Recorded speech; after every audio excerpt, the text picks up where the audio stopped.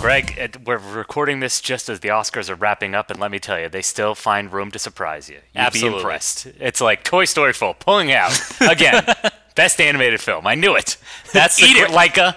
That's the Fucking- gravest injustice, John. That's what I'm most mad about. Missing Link deserved Best Animated Feature. Yeah. What I'm about just- the only other controversial one I could think of is maybe Joker for best score. Like that one kind of ruffled some feathers. Yeah, so, well, if people are following our Twitter feed, which God help you, you aren't. But I will take responsibility for this one. It's great. Let me just preface by saying it's great that a woman has finally taken home the Oscar for Best Score. That's wonderful. Again, talking about inclusivity, and it's great that women finally have a place in kind of these award ceremonies, and we're including a more diverse crop of people in these award ceremonies. However, the score is one of the worst parts of a thoroughly average movie, The Joker. It's a dirge, it's obvious, it sucked, I hate it. And as I will talk about later, in a little tease towards Spotlight, there's another Academy Award nominee in Best Score that has been nominated innumerable times that I thought deserved it, but we'll discuss that later. Okay. Yeah, again, I don't Well, want to... you can't complain because your boy Roger Deakins, the Yes. Deke, as we call him, when we're out Yeah. palling around Yeah, doing 'cause- coke and picking up chicks. No, he referred to this is one of the oddest things. Is his wife's name is James. That's what she goes by, and he alluded to her. Not Jim, at the- not Jimmy. he alluded to her and her stage name. That's not her birth. Her birth name isn't James, but he alluded to her in his victory speech, which I don't remember happening. Well, I'm sure it happened in his first Oscar win in 2017, the one that made me lose my mind and tweet multiple threads. But he did it again in winning again for 1917. Again, a film we may discuss later, but I'm happy he won. He's finally being acknowledged for his wonderful work over the years, twice now, even though I think he should have at least 5 or 6 Oscars at this point, but we'll gloss over that. Again, he's being appreciated, and that's what's important. So, Yeah. Well, I mean, we can't get away with this without talking about the biggest surprise of the night, which is Bong Joon-ho taking home Best Director and Best Picture. yes, I was gonna. You took my joke. I was gonna joke that Ford versus Ferrari. Everybody accused it of being a dad movie. Just a Basic. yeah. But Ford versus Ferrari triumphed. Instead, it's a great injustice. Obviously, Ford versus Ferrari did not win, but another great movie, Parasite, did win. My enthusiasm for it is a little bit more muted, I'd say, than other critics. Yeah. It's absolutely overrated, no doubt. Well, I at think this even point, when it it's- was coming out, yeah. I mean, at this point, yes, but Yeah, it's won both the Palme d'Or and the Best Picture, the Oscar for Best Picture, which I can only name a handful of times that has happened. So that's actually only happened once. really. And and guess what movie it was? You'll never guess. It's 1955's Marty. Yeah, okay. I was gonna say Apocalypse Now was close. It was nominated, or it won. It tied for the Palme d'Or with another film, and didn't quite get the Best Picture Oscar for Kramer versus Kramer, but it was close, and that's the only one that came to mind. But yeah, now to win the Palme d'Or, I don't think it won the BAFTAs, but and to win that and the Best Picture Oscar is pretty remarkable, and. Now I don't think it could ever live up to that remarkableness, but I'm still happy it won, and I'm happy to be wrong again because I told a friend I didn't put out my Oscar ballot predictions this year, but I told a friend my preference is Parasite, but that means that 1917 will win. So that was my official prediction, and now my official prediction for Best Picture winner was wrong again, as it has been throughout the entire 2010s. So. I was kind of right. I kind of hedged my bets and said, it could be Parasite. My best guess is Parasite, but I'm probably way off. And so I was right again, but that's because I hedge my bets whenever it comes to Best Picture. Yes. And there was that 3-year streak I was right, but then I was like, it could be Black Panther. Who knows? And way off on that one. Yeah, not just that 3-year streak, John. You should give yourself credit for this. You correctly predicted the Best Picture winner for 3 years in a row because it was your favorite picture for that particular year. Mm-hmm. And I'm glad that finally I get to come around and my favorite picture of the year becomes Best Picture winner. Yeah. So yes. There's no accounting for taste, though, unfortunately. Yes. I'm happy to gloat on that one, but yeah, it's a pleasant surprise, let's say that. But Greg, what did you think of the show? What about the pageantry? The show, that's the thing. Like, there was no host again this year, and it didn't feel like the show suffered for it. If anything, the show is shorter because of it, because we don't have to like cut back to, I don't know, Seth MacFarlane or Billy Crystal or some like shitty comedian. But it's still dumb. That's the problem. Oh, yeah. It's like they got rid of the host, but it's like the writers have not stepped up their game at all. It's like, here's the In Memoriam segment. Here's the long, protracted Song of the Year segments, even though we still included Eminem for some reason. Yeah, well, I'll tell you why. It's because he won for Best Original Song now, which is 17 years ago. Gosh, like, I let the passage of time wash over you. 17 years ago. But he wasn't actually at the show to accept the award. So it's as if like, okay, now he gets the chance to perform and actually accept the award in person. At least be there in person, not to officially accept an award 17 years retroactively. But that's kind of the reason for it. And also, this wasn't the best year for best song category, but excuse me, Into the Unknown. I missed that part. I missed the very first part of the show, so I missed that song. It didn't mean Idina Menzel, or sorry, Adele. Sandy. Oh my God. Who can forget that from many years ago? But which is a testament to how exciting this show is year after year. Yes, when we're still talking about something that happened 5 years ago. But I completely missed that. But if you're commenting on the show's writing, I was a little, I'll say, miffed by the performative wokeness. Like, everybody acknowledges and was mad there's not enough nominees devoted to either women or people of color. And then so what happens is that like people comment on it in either the show itself or in the presentations, but not in the actual awards is the issue. Yes, that's yeah. And so they brought out. Does it feel like it's kind of covering their asses a little bit? Exactly. I know the Janelle Monáe and the Billy Porter musical number was kind of meant to like assuage that a little bit, but it's like, actually nominate them in the first place. Yes. Like, there's a simple fix. Yeah. Same in the middle of the show, there was an MC that I didn't even know who he was, and Questlove of the Roots fame was DJing, and he commented on like, oh, there aren't enough people of color in the nominees, and I know Scarlett Johansson had a dress embroidered with all the great female directors. That wasn't Scarlett Johansson. That was did I say Scarlett Johansson, or you meant Natalie Portman? Natalie Portman, excuse me. Natalie Portman had a dress embroidered with all the great women directors who weren't nominated for this year's award show. So again, like performative wokeness. Like I prefer instead. Well, it'd be greater if we just canceled the Oscars because it's a completely fatuous and stupid way to actually honor films.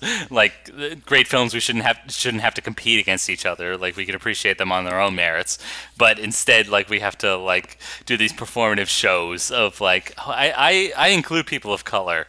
Like my other favorite part of the show was Pete Buttigieg, that regular human who's running for president, said my favorite movie this year was Human movie. Little Women, and other human favorites that women and people of color, those people of color that I love, as my tenure of mayor can attest.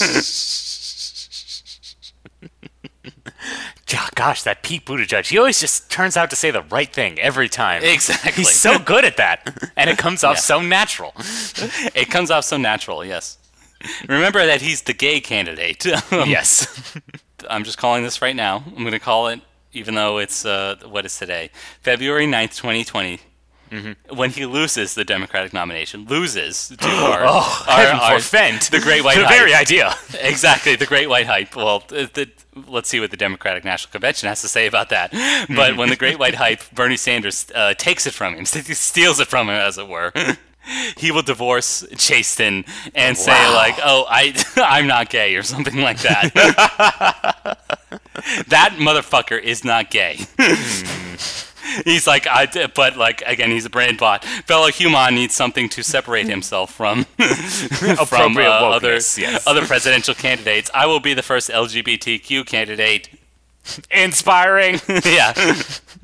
The values of our presidency are strong. The presidency is our values. Well, also, it's a pity that the Independent Spirit Awards, I feel like, just took the wins out of the whole Oscar ceremony with their highlight of the night. I don't know if you got a chance to watch this. They had the Gay Men's Chorus. Yes, I did watch stage, and basically, quote unquote, celebrate the most LGBT friendly moments of the year. Really, it just turned into a whole celebration of Laura Dern, and rightfully so. That was a great bit. I'm glad I watched the whole bit because it starts with first. Host Aubrey Plaza introducing it. Yeah. And she has a please clap moment inside there. Or yes. She was expecting it and it didn't happen. Mm-hmm. But then it leads into this great comedy bit. Like my favorite moment being like, the kid at the center of the divorce in Marriage Story. Well, probably. Maybe not now, but in a few years. He loves Halloween, so. And of course, it becomes a great tribute, of course, to now Oscar winner Laura Dern. Exactly. Yeah. And rightfully so. Rightfully so. I hope people don't deride her for, yes, technically being part of Hollywood royalty because she is the daughter of Bruce Dern and, Diane Ladd, excuse me. Not to erase women, excuse me. I was going to say Diane Ladd first, but I obviously shared the man at the center that shares her name, so. Well, which one has won an Oscar? Bruce Dern's, I know, have been nominated. I don't know if he's actually won. I don't think either of them have won, technically. Really? Yeah, I know they've both been nominated. At least I think they've both been nominated. The one thing, God bless me for this. I remember now Laura Dern is obviously famously remembered for playing Dr. Ellie Sattler in a seminal film, Jurassic Park. Mm-hmm. And now I remember Diane Ladd for playing the scientist in another dinosaur-themed movie, the Roger Corman cash-in Carnosaur. Nice. Yes. Well, so it's funny, during that during that little tribute that the Gay Men's Chorus was putting on, they had a still from a short film that she did, which I remember watching in middle school. Really? It was like an adaptation of a short story. And it's basically it's a story of sexual assault. It's not a fun story, but it's a little short film, and I just wow, that's a real deep cut. Let me see if I can find it. It's from the 80s. Okay. It was one of her first on-screen roles. Yeah, I mean, I was kind of retrospectively looking through her career, and yeah, she hasn't had enough lead roles. Mm-hmm. And I know one of the stills they showed was from Inland Empire, a David Lynch joint that didn't exactly get a lot of awards attention, but has now become a cult classic. And that's one of one of her projects that is definitely has her front and center as the lead. Whereas she's obviously won for Best Supporting Actress this year, and has somewhat been a supporting actress throughout her whole career, but yeah. The movie I was talking about was called Smooth Talk from 1985. Okay. And it's actually not a short film. It clocks in an hour and 30 minutes, which is kind of surprising. Because I remember maybe I just was zoned out. I don't know. They edited it in the class or whatever that you watched. Maybe that's it. Yeah. Mm-hmm. But that was one of my earliest recollections of one great Laura Dern. Yes. But, John, we've been focusing a lot on Oscar's present. Mm-hmm. Let's cast our minds to Oscar's past, huh? Oh, that segue, just, chef's kiss. Brilliant. Exactly. I hoped you like it. Because, hello, welcome to the Aspiring Snobs. This is where we try to catch up on classic films that we haven't seen yet and really try to build up our film bona fides. And so we decided to devote this month not just to winners or nominees of the Best Picture Oscar category, but also musicals. This was your idea. You're the one that wanted to do musicals. Yes, I did. Yeah. And don't blame me though, because sometimes we just don't know any better. Okay. Yeah.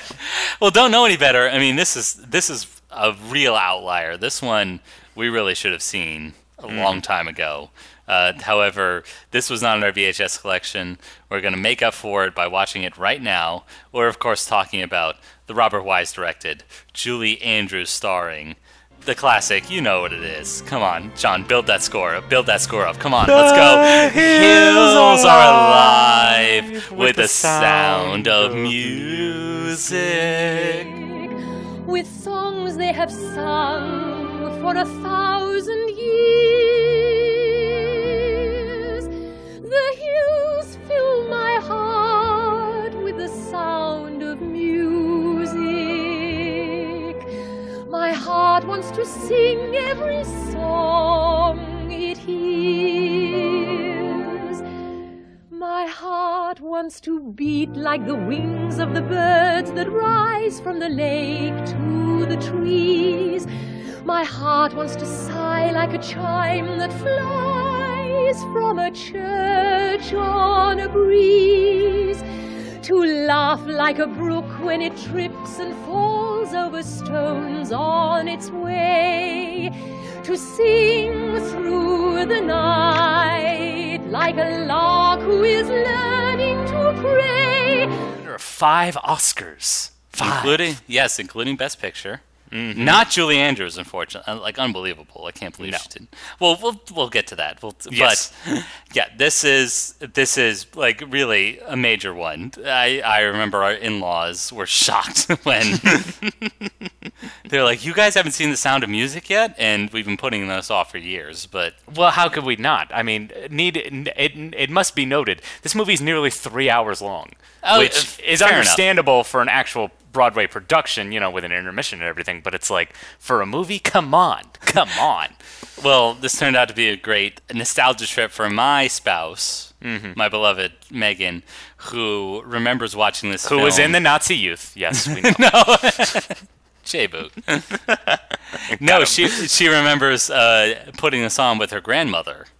And I thought, gosh, what a great child-rearing movie, because it is indeed 3 hours long. Our poor parents, in their VHS rotation, was all these Disney Renaissance movies like Aladdin and a Goofy movie. Clocking it at a perfect 90 minutes. Exactly, only 90 minutes. They only had 90 minutes to occupy this. This one, 178 minutes of, and I'm going to say, very good stuff. Like, it's just wonderful. Like, there's not a bad movie. There's not a bad song in this production. It's great. It's perfectly performed by the great Julie Andrews and Christopher Plummer, who we'll talk about later. But like, I can completely understand like people's enamoration with this one. Like, I was kind of like, I kind of fallen in love with it. So like as it was going along. I'm gonna land on the opposite side of the fence. This movie is so slow. It is really? So. Yes, like this is obviously a Roger and Hammerstein production. Yes. So obviously I was looking forward to it a bit more than last week, where it's like very much a jukebox musical. This is actually something written for the stage and screen with music that's meant to actually fit in there. But this movie is so slow. I was like, is there a cut somewhere called like the frenetic cut? Because every line of dialogue in this movie is just like pregnant pause after pregnant pause, and just whatever do you mean? Well, let me explain to you. It's like, it's so redundant and slow, and it's like, I do love the music, yes, and obviously Robert Wise is an extremely talented director who I'm just grateful we got to see a musical where you got to film outside. How lovely. Yes. But this movie it's interminable. It just lasts forever. It just takes forever to get anywhere.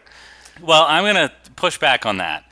Like, I will agree with you. Yes, there are a lot of like pregnant pauses, but I think it's the direction that really serves it well.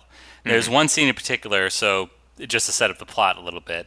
We have a Stop me if you've heard this one before.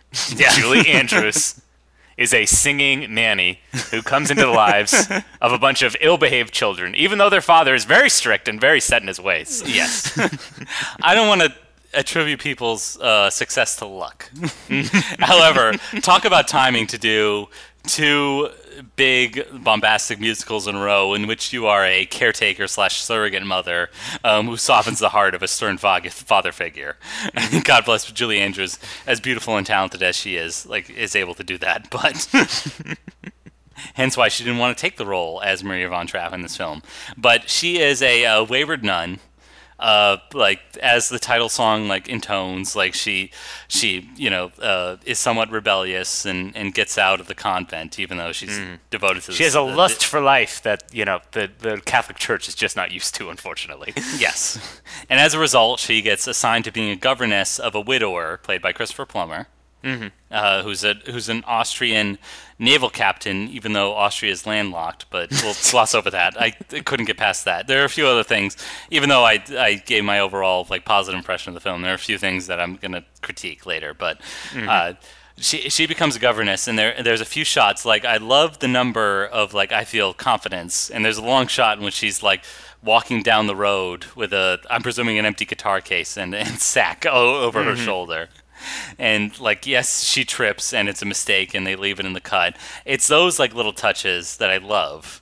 Same with like, again, this isn't a musical number, but she steps into the ballroom, which plays an important part in the production later, because there's a big like not a cotillion ball, but like a big ball that the captain hosts. All that like kind of like gripped me, even though, as you said, like. There's a lot of pregnant pauses, and there's a lot of moments without music. I'd say there are only really 5 big production numbers, and they're all hits. But again, it is just 5, and they reprise them all in the second act. So like, no, yeah. Over the course of the 3-hour movie, there were actually only really about 5 songs. I am 16, going on 17. I know that I'm naive. Fellows I meet may tell me I'm sweet, and willingly I believe. I am 16, going on 17, innocent as a rose. Bachelor dandies, drinkers of brandies, what do I know of those? Totally unprepared am I to face a world of men.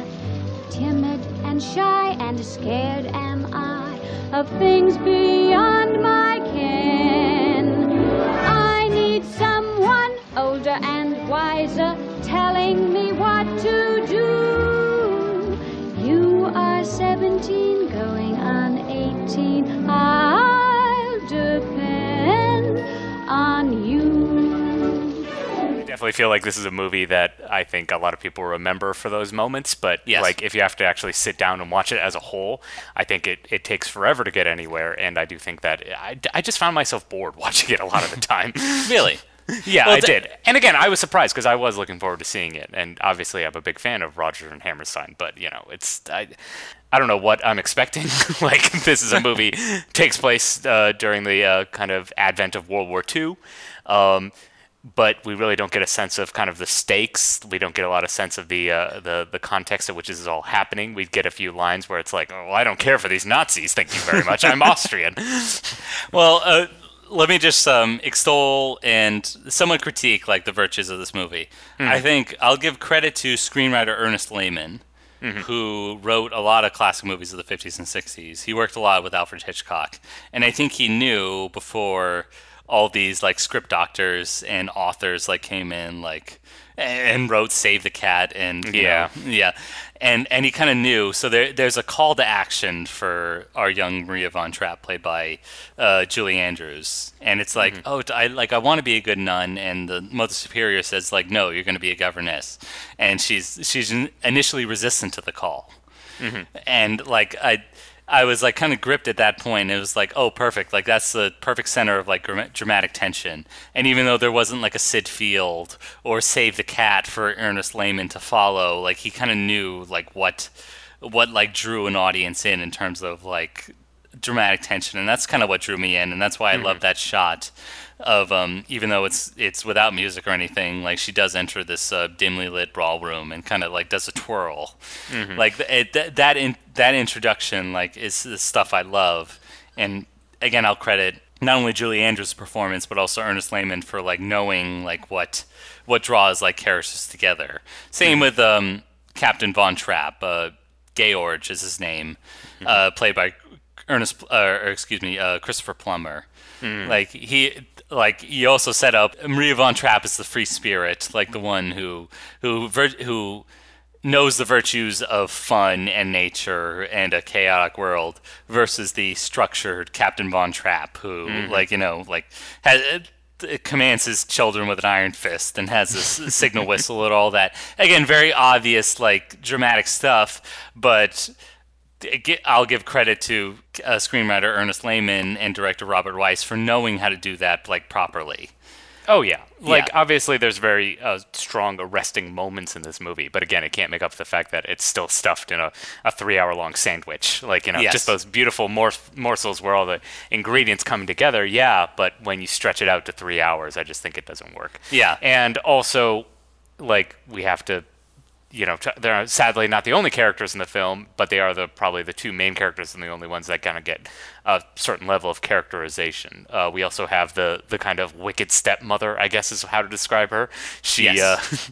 It's kind of weird, looking at it back to back with An American in Paris, because it's she's not evil, so to say. Yeah. But she is she knows the situation and she is going to try to turn it into her own benefit. So she sees that Julie Andrews' character kind of has goo eyes for this man. She's like, but no, that's my husband, so...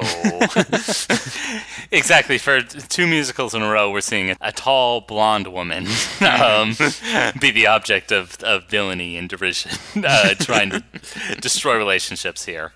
Yeah. That was going to be the source of my critique. Yes, I love the setup in which Julie Andrews has this one ambition and she finds kind of her sense of purpose in raising these 7 children, and also Christopher Plummer's character kind of being a widower and having this one set of values and then having it completely flipped on its head. That's great in terms of setup and dramatic tension. But I still found the limitations of a big, broad stage musical in that the story seems completely bifurcated. Yeah. Well, it's literally split up into 2 acts. Yeah. But that, the initial goal is, okay, what is Maria Von Trapp's purpose? Initially it's to be a woman of God and secluded in this convent, or, this abbey, and instead she finds it out in the world and raising these children. And instead, the second half becomes your goal is now to be a wife and help escape the Nazis, which, as you said, isn't set up properly. No. We always talk about, in terms of setup and payoff, it would have made much more sense if the specter of the Nazi regime and the evil that they're doing, not just the fact that they're Nazis, which we know are immediately evil and bad. Yeah, but that's the beauty of having Nazis as the film's villain. You don't need to set them up.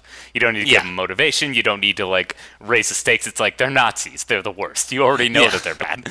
Yeah, but they don't really come into about 2 hours into this 3-hour movie. Is the issue. So that's kind of my critique, even though.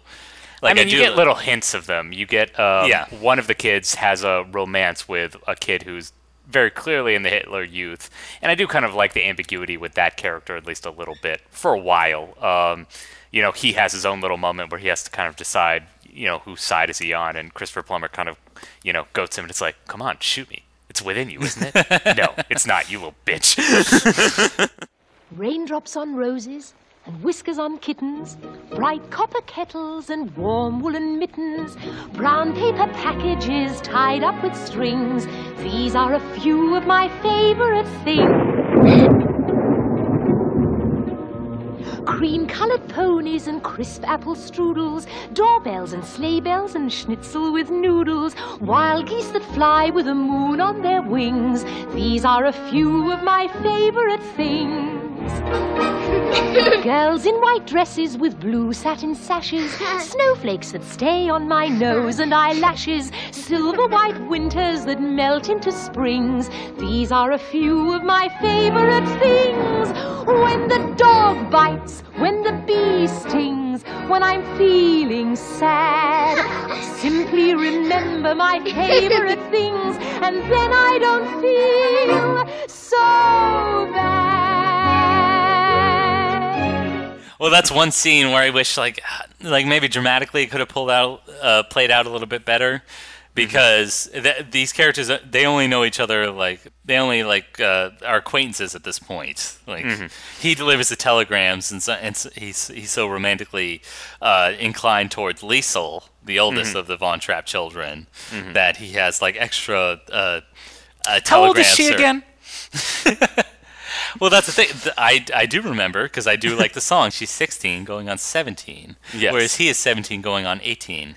And so, I do like that number in the gazebo. And if I am lucky enough to visit Austria one day, maybe that gazebo is a destination for my wife and I. But well, I did want to ask you, because I wasn't sure. It's like, is that song is meant to be a joke, right? Like, it's meant to be like. Like you are 16. Yeah, like the whole idea is that it's a 17 to 18-year-old singing it to like a 16 to 17-year-old. It's like, oh, you don't have the wisdom of life yet. Let me tell you. Like, so I think that's the irony of the song, correct? Like, it's not meant to be taken at face value. Okay. It would have helped if it wasn't reprised in the second act. Mm-hmm. And it was Julie Andrews singing it to the actress who's playing Liesl, who they look about the same age. I don't want to judge another actor's appearance, but they do look like pretty much the same age, which is, I'm going to say, like, doesn't lend a lot of credence to the production. But anyway, like, but maybe let's get to those production numbers, huh, John? I mean, let's do it. We've got do re mi fa sol la ti do. We've got, I guess that's my other problem with this movie. It's a stage production. And so what I always say about, like, jukebox musicals, they kind of lack something because the song was not written specifically for the story. And then here we're coming into a musical where it's like all these songs were written specifically for the story, but they're still all painfully generic. They're all about, music in theory. They're not really about, like, how a character is particularly feeling. It's not necessarily about what's happening in the story. It's just all about, hey, music is fun, isn't it? I'll push back on you there. Because my favorite number is I Feel Confidence. Mm-hmm. In which we have that long take. It's actually shot on location, unlike An American in Paris. Mm-hmm. And so we have that long tracking shot of Julie Andrews like walking down that long dirt road with an empty guitar case. Again, I say empty because the way she's swinging. I mean, just the weight of it. You can tell there's nothing there. Exactly. We have fun here. Yes. But I do like it in terms of the basics of. Because the idea of fun and joyousness has been so, like, kind of beaten out of these kids. Not beaten literally, at least as far as we know. I mean, it is 1940s Austria, so, all bets are off. Well, apparently the real Georg von Trapp wasn't disciplinarian as he's portrayed in this movie. But I do like that it's introducing the basics of music to these kids. Mm-hmm. And then it becomes the basis of more songs. So, like, I can understand it from a story perspective. Mm-hmm. You seem to maybe you're a bit more cynical and cold-hearted, and you've obviously heard the Do Re Mi song like 8,000 times before seeing this. Actually, seeing this movie. So farewell, Avitas, and goodbye. Yeah. Like, again, like what story purpose does that song have besides, it's ironic when they reprise it at the end and they're literally escaping Nazi-occupied Austria. And that works for me. That's fine. All right. Yeah. Well, again, in terms of, like, getting things to go quicker, because let's get to the two instances in which that number comes up. Mm-hmm. First is when they're saying goodbye to this, like, big grand ball that Captain Von Trapp has put on. Yeah, they're going to bed. They obviously can't stay up for the whole party. So yes. Yeah, so they go to bed. And then later it comes up at this festival in which Nazis have now occupied, and they're consigning, it is like making mandatory Captain Von Trapp comes to their armies, or they're going to execute him. Mm-hmm. And so they try to escape earlier, but obviously the Nazis like capture him, and they find a way out via this music festival put on by not his literal brother, but the Uncle Max. Yeah. And so there, as you said, they played this number, and there's another number, Edelweiss. I thought that worked also because of the location. Like, it's an absolutely gorgeous theater, and I literally, like, said out loud, like, wow. Like, the fact that they could, like, kind of get these locations. No, again, like, no discredit to Robert Weiss. He knows how to direct a film. I just think that editing-wise and story-wise, there wasn't as much as, like, say, the other movie we visited, directed by him, which is West Side Story, which has a lot of energy. It moves at a good clip, and that movie is nothing but energy. And here it's just very laxative. Good so long, farewell. So long, farewell, I'll be there saying goodnight. I hate to go and leave this pretty sight.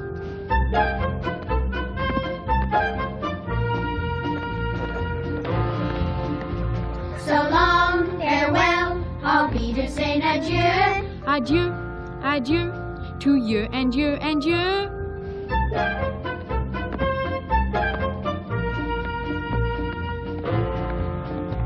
So long, farewell, au revoir, auf Wiedersehen. I'd like to stay and taste my first champagne. Yes? No.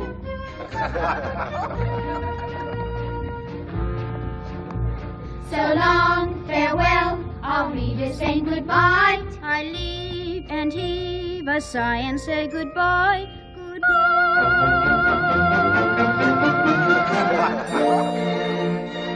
Point out a problem with the sequence is like following that number. It's Uncle Max goes up on stage and says, "Okay, now we're going to announce the winners." Yeah, and then we get all the winners. Yes, exactly. Even for the performances we haven't even seen. We haven't even seen, and there's this woman who accepts her bouquet and then bows for about what feels like 25 minutes. Yeah.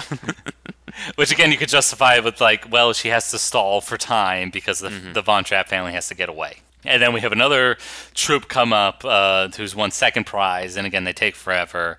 And then finally, payoff, comedy rules of threes. The spotlight goes over to offstage, and the Von Trapp family isn't there, even though they've been announced. And then I believe it's Ralph who runs out and goes, "They're gone, they're gone." Which I feel like is a slight missed opportunity. I think there are missed opportunities in the second act. In that it just reprises every number from the first act, for one thing. Mm-hmm. And also in this scene with Ralph, because the Von Trapp family is hiding in the convent. Mm-hmm. And we see Ralph like kind of use his wits, like we shine our flashlights or torches if you're English, because this is a very English production. In this area, and it looks like there's not even a mouse stirring. But I'm gonna hang back and just see what's going on. The Von Trapp family stupidly walks out of their cover, and Rolf has them pinned. But the way that Captain Von Trapp uses reverse psychology to say, exactly. I thought that could have been better, in which he instead plays to Ralph's sympathy or maybe his good-heartedness and say, like, you've been delivering telegrams to our home for years, or like, you do love my eldest daughter Liesel or something. And instead he uses this kind of like reverse psychology. It feels like maybe a little outdated or a little simplistic, masculine, like, you're not a man. True, yeah. You're not a man. You bitch. Come on, Shuby, if you're such a tough guy. Oh, you're not? Knew it. Douche. Yeah. I'm going to prove you're not a man enough in this family-friendly musical. A little aggressive. You're absolutely right. Yeah. So that felt like a missed opportunity, and that's kind of the final note. And because while I did enjoy the movie, there was one moment at the very end which had me screaming in disgust and anguish. And it's that they kind of set up everything in which the Von Trapp family does escape. The convent, the sympathetic convent, they did sabotage their Nazi pursuers. Yep. And which they confess that is a sin, technically. Yes. So. Yep. And so that's a great setup and payoff. Mm-hmm.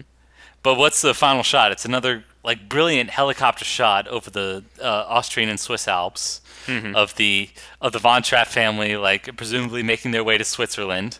But then the camera pans up, fades to black, and says, "The end." There's no resolution. As far as I know, the Von Trapp families were all captured by Nazis and sent to a concentration camp. Like, terrible. Like, at least give me a title card that said, like, "Hey, the Von Trapp family are okay." I mean, I did forget that they are actually based on real people. So. Yes. That's the thing. Thank you for reminding me of put that. up a title. This is a very affirmative, family-friendly story. Like, wouldn't you want it to end on a friendly? I assume that they did some kind of test screenings and everyone had already walked out by the time it faded to black. So, that's my best guess of why they didn't do that. Fair enough. I mean, title card sequences weren't invented till the 70s, right? I think it was Animal House that pioneered them, right? Yes. Fair enough. I think you're right. Yeah. Captain Von Trapp went on to be a U.S. senator.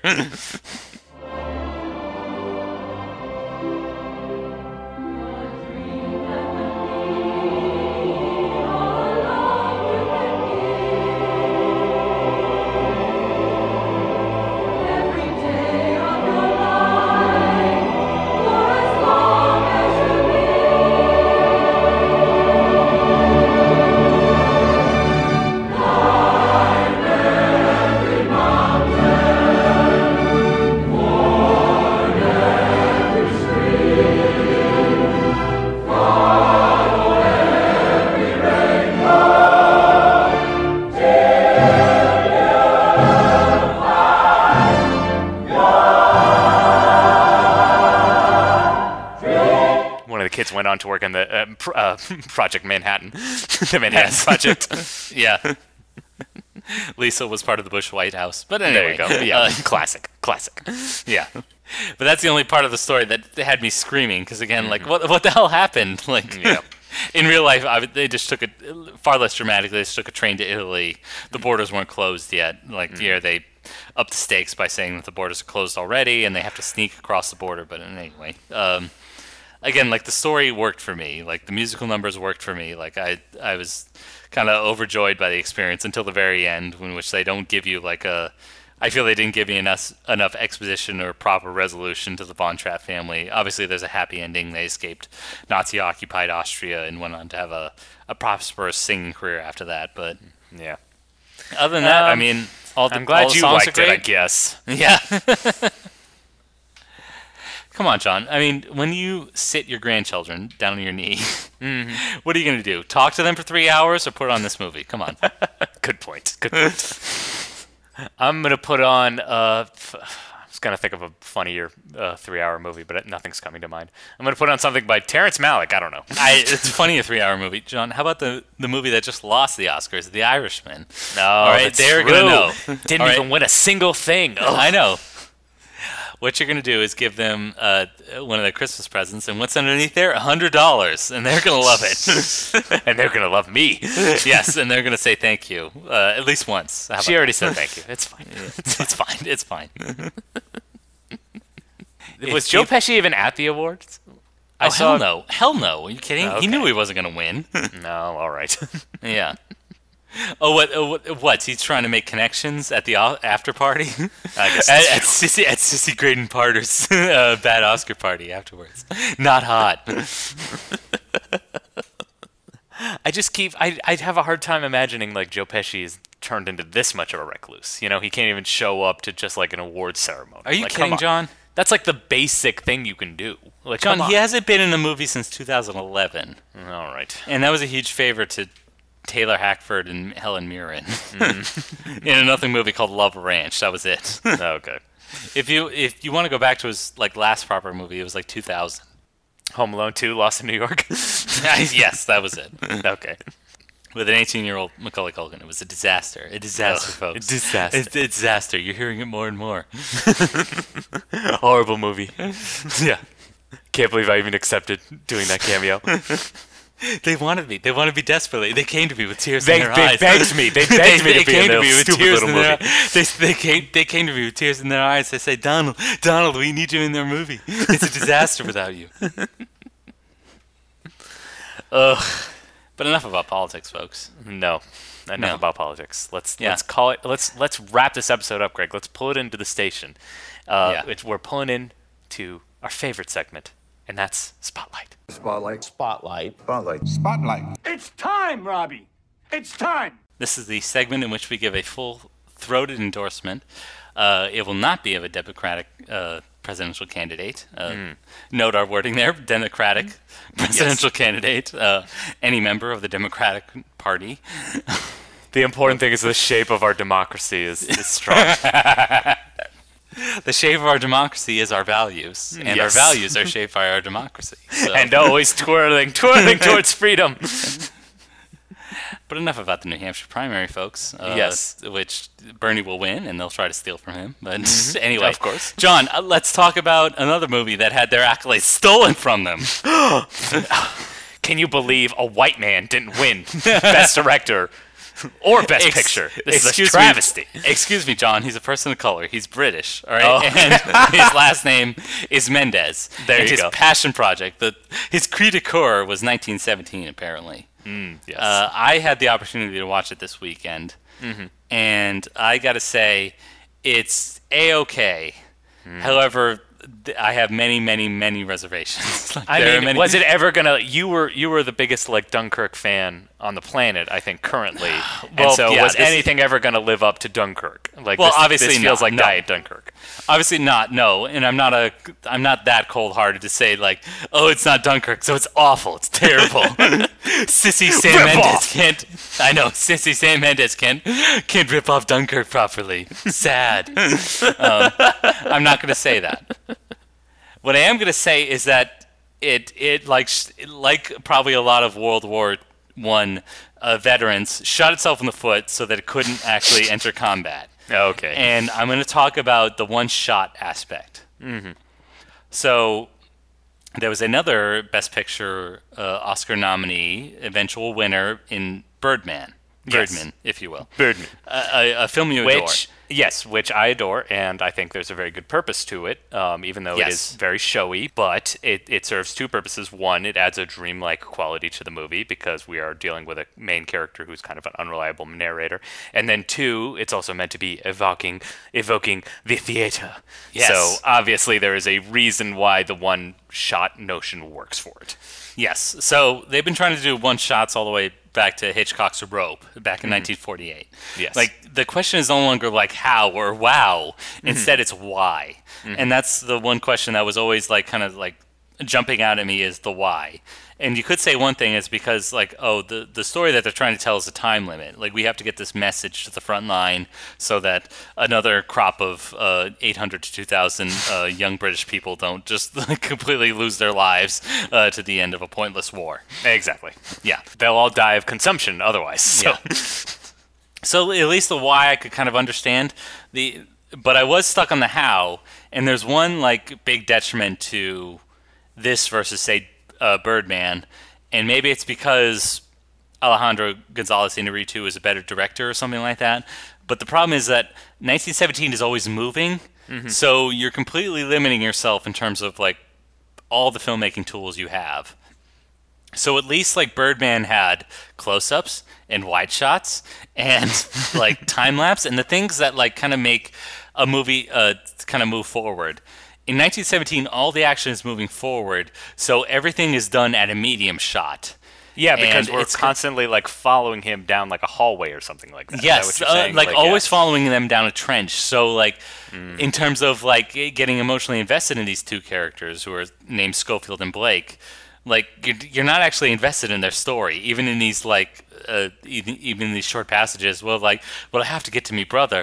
Brother, like, you know, we grew up. He would always tell me stories, and we would joke and jape or whatever. Like, there are those like war film tropes, but they're done in the completely disservice of this long take because they're all done at a distance, and instead you're just seeing a green prairie in the north of France instead of like actually like getting close to and really seeing the emotional involvement of the characters. Interesting. So that's a huge problem. The rest of, and it's the same in terms of like contrivance, because what we have here is a story of like, okay, I appreciate Dunkirk because it feels, even though it's a war movie, it feels very real. Like, people will critique like, oh, that's like, we don't know any of the characters' backstory or anything, or, you know, like we don't get emotionally invested into them. War is a story of survival, and like you don't need to get involved in a character's backstory or anything. And instead, like 1917 is Francois Truffaut's like a critique of like, oh, this will just glamorize war, and that's kind of the idea. Like, you do see like George McKay's character like bravely like running across the front line to get the message to the general to stop the attack going through the troops or whatever. Like, it is all like designed to be glorious and like kind of like build up this I don't know, this honorifics around war. Is the issue. So like those are my two critiques, but like in terms of the rest of it, it's all like incredibly well done. Like, God bless the actors in terms of how limited they are, in terms of how the story completely takes place in a medium shot to a wide shot. That's it. Like, they still like kind of come across they still personify their characters very well. Again, all credit to Roger Deakins, who deserved his second Oscar for like a wonderful job done. The production design, there was like one cut in the middle of the story to jump time forward in this kind of burned out French village. Like, that's all incredibly well done. Like, you know, all credit due to the actual production itself, but Like it's all in service of nothing. It's all in service of air. It's all in service of like. I don't want to like reiterate another critique, but I think the AV Club's critic like had it right. Like it's all a monument to itself. That's it. Mm-hmm. Yeah, it's like, do we need another movie like saying war is bad? Like, come on. Well, that's one thing. I read like criticisms of it, and it's like war is hell, and I came away with the impression like war is heck. Like like oh no, there's a dead horse here, or like oh no, there's dummies like floating in the river that I floated down. Like it doesn't actually feel like proper war in a way. No, and it's like it came across as phony. Yeah, and we've been making fun of it, comparing it to like Dunkirk, but really, I think also like it serves a lot. It gives a lot of. Sorry, let me rephrase that. It obviously owes a lot to like Saving Private Ryan as well. Like, yes. You know, we're men on mission and we have to like get there before, it's too late. Yeah. You have to get to the brother before it's too late. Like, it's very obviously like kind of aping from other like All Quiet on the Western Front and to some extent Dunkirk and Saving Private Ryan. But yet there's something about it that feels so ersatz, and I think it is that one take aspect of it that makes it feel so artificial. And again, like as the AV Club critic said, like a monument to itself rather than anything else. So yeah. But I mean, that said, like okay, like not the worst way to pass 130 minutes of your time, but who would have thought from the director of American Beauty that your favorite movie? I think my favorite movie. Yes, yeah, best movie we've ever done for the podcast. I mean, so glad we did it. Sam Mendes just occupies a weird space in my head because I'm like, is he good? He's a good technician. I really like Skyfall, but I heard Spectre was really bad. And he's done American Beauty, one of the worst films ever committed to celluloid. I know we're not, genuine here, but I do really love Jarhead, which is another war film that he did. Oh, he did Jarhead? Yes. Okay. I didn't know that. Yes, with the benefits of edits and everything. Well, and Jake Gyllenhaal. When you get Jake Gyllenhaal. Well, yeah, and Jamie Foxx and all that, yeah. That's a wonderfully done war film, and I was like, and maybe I'm just comparing it to Jarhead, which I feel is leaps and bounds ahead of like 1917. But I think you're right. He's a great technician, and he knows how to use the people around him because he's obviously enlisted the duties of a great cinematographer in Roger Deakins, and also the late Conrad Hall, who won an Oscar for American Beauty, among other projects. And so, and obviously getting great performances out of Jake Gyllenhaal, Jamie Foxx, let's say Annette Bening and Wes Bentley and all that. So yes, I think he knows how to enlist talents, but yeah, don't rely on him to be like the sole source of a film's quality. Hence why maybe he didn't win the Oscar this year for 1917. I mean, he already has an Oscar to his name, so everyone don't saw feel bad right for through him. That's what happened. Yeah, and he was already married to the exquisite Kate Winslet, so we're not gonna. Yeah. He's not losing in the game of life. I'll tell you that much. No. Well, Greg, I have another piggybacking off your recommendation for Spotlight. I have to recommend another war film, as it were. It's funny. I was reading the trivia about it, and the director said like it's not an anti-war film specifically. It's more just like a kind of slice of life and a slice of time. I got around to watching Grave of the Fireflies. Oh, yes. You say it's not an anti-war film. Everything I've heard is like, this is, even though it's an animated film, this is a harrowing experience. Greg, I take umbrage when people say this is a bleak movie.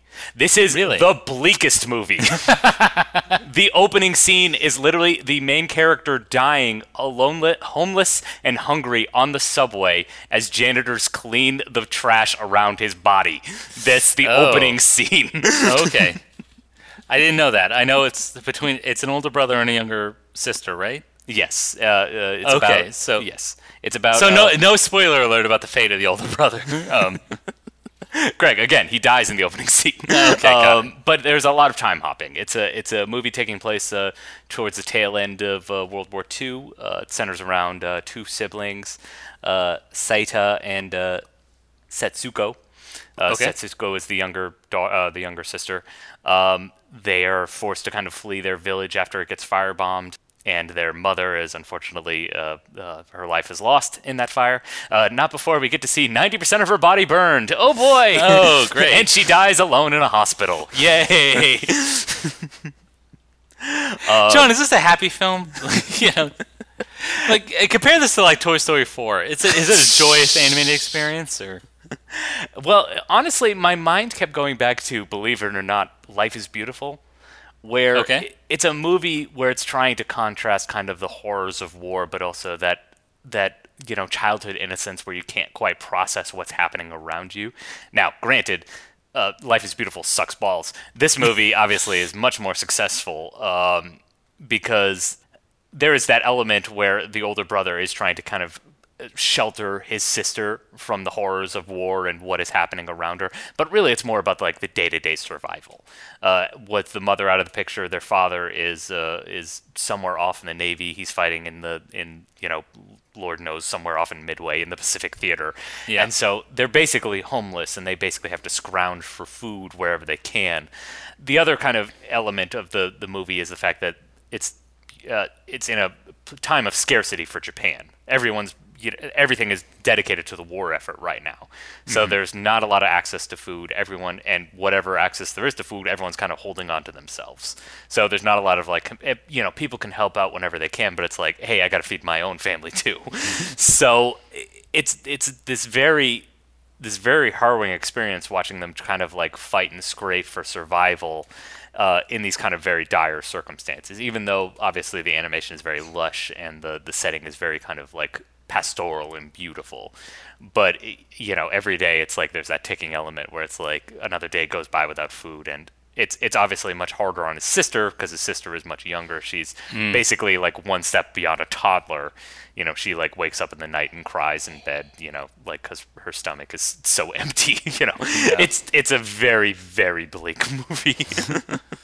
But weirdly also very apolitical as well. Like it's kind of representing like the horrors of war, but it doesn't really like take a side specifically. It doesn't give you like a lot of historical context. It's very much a war is hell kind of drama. But it also like it like I said, it's like that contrast about, war is hell, but also like childhood innocence. So the title comes from this sequence where, in a nice moment of levity, they're, sleeping out in the middle of the woods because they're homeless. And his brother, the older brother, is like, hey, let's go catch fireflies. And so they catch these fireflies, and they kind of let them loose in their shelter, and it creates all this like lovely little laser light show for her. And, it's just there's kind of like these little grasps, these wonderful little moments that happen, and then, reality comes crashing down on them. But it's a very powerful and very affecting film, and surprisingly it's by Studio Ghibli, but I thought Hayao Miyazaki directed it, but apparently he did not. It was by another man named Ayuzo Takehana. Yeah, you would pronounce it better than me. You've been to Japan. Yeah. I was gonna say I knew it wasn't a Hayao Miyazaki's joint, but I didn't know. I didn't know who exactly directed it, and I was thinking of saving it for this podcast, but that was the other thing. I was debating whether I should watch it or we should save it for the podcast, but it was also on Hulu, and I just didn't know when it was going to expire, so I was like, there was a sense of urgency. I was like, I got to watch it now or else I might miss it forever. Well, the Studio Ghibli films are very, very weird gray zone when it comes to distribution. So exactly, not just a sense of urgency in terms of its availability, but also in its quality. And I'm glad that we can like full-throatedly like recommend what is, I know, probably one of the greatest animated films ever made. Probably one of the greatest anti-war films ever made. So I commend your bravery for actually like sitting down and watching it intentionally. So and only a blessed 90 minutes. Oh yes, that sweet spot, just beautiful. I did have a way to connect to the Oscars, but now it's flew out of my head, and maybe I'll tweet it out later. But there you go. Well, I mean, we've obviously given a lot of hot takes this episode. I think there's only one appropriate place to bring everyone who has any sense of derision or any sort of hate that they want to lobby at us. Greg, where do they want to throw it? Where are they gonna reach out to us? I think first of all, Facebook. I think that's a big one. Yeah. I know they ran ads during the Oscars itself, so like if you do want to not be part of that stupid rock-based ad in which they're like, hey, we have rocket clubs and rock climbing clubs and rocking chair porch clubs or whatever, while we steal your data and sell you fake news pushed by Russia and conservatives. Go to Facebook.com/AspiringSnobs. Mm-hmm. We're there, and we'll give you the true news, the real news. Yes, about all our beloved characters in the impeachment TV show. But we'll also do that. I mean, that season finale was so disappointing, though, for that impeachment television show. I know. I was so sad to see Colonel, what is his name, Vineland? It's just all the characters did the most expected things, I know. Yeah, that's true. Except for Mitt Romney. I like the redemption arc he had. Yes. But we're also on Twitter, if you want some more of our political commentary there, as well as Instagram. Well, you will not get any political commentary. Instead, you'll get nothing but pure influence drama. You'll get all our skincare regimens. You'll get all these great tote bags that we've been buying them from. It's all influence, baby. Yeah. Yes. You will see photos of us taken by our spouses out on the beach. Just as the wave's crashing, they have to catch those right moments. So that's really what Instagram's about, the moments. Yeah, exactly. So that's what you'll capture there at Instagram. But I mean, if you want to get in touch with us more personally, we do have an email address, aspiringsnobs@gmail.com, where you can write to us about your Oscar thoughts, your predictions maybe, like how they were correct or wrong, and we would love to hear about it. We'd love to hear your thoughts on Parasite, to what is now like maybe one of the greatest films of all time, now that it's won the Palme d'Or and Best Picture Oscar. But go ahead, write us about that, and go ahead and write us a review. We're at Apple Podcasts, Stitcher, Spotify, Player FM. We're all on there. And, if you did like the show, go ahead, rate us 5 stars. If you didn't like the show, keep it to yourself. Don't actually give us bad stars or anything like that. We don't want that. No. This is the Oscars. This is all about being affirmative and good. Yeah, come on. I mean, who deserves golden trophies more than us, honestly? Yeah. For doing this podcast for so long. Exactly. We're white men. We deserve it at this point. So...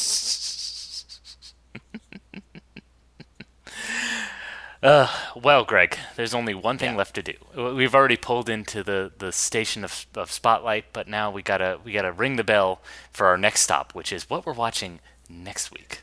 Yes, all aboard, people. We tried to stick to a theme of Best Picture winners that were also musicals. However, if you look at Oscars history throughout the 1970s, they didn't actually have any Best Picture winners that were musicals. No. So instead, we're going to get to a near miss. Mm-hmm. This was the heavy favorite back in 1972, but that title was taken by a movie you and I have already seen, The Godfather. So we'll decide which one's better. The Godfather... Snub. Robbed. Exactly. The Godfather in this movie, and it is, of course, Bob Fosse's Cabaret.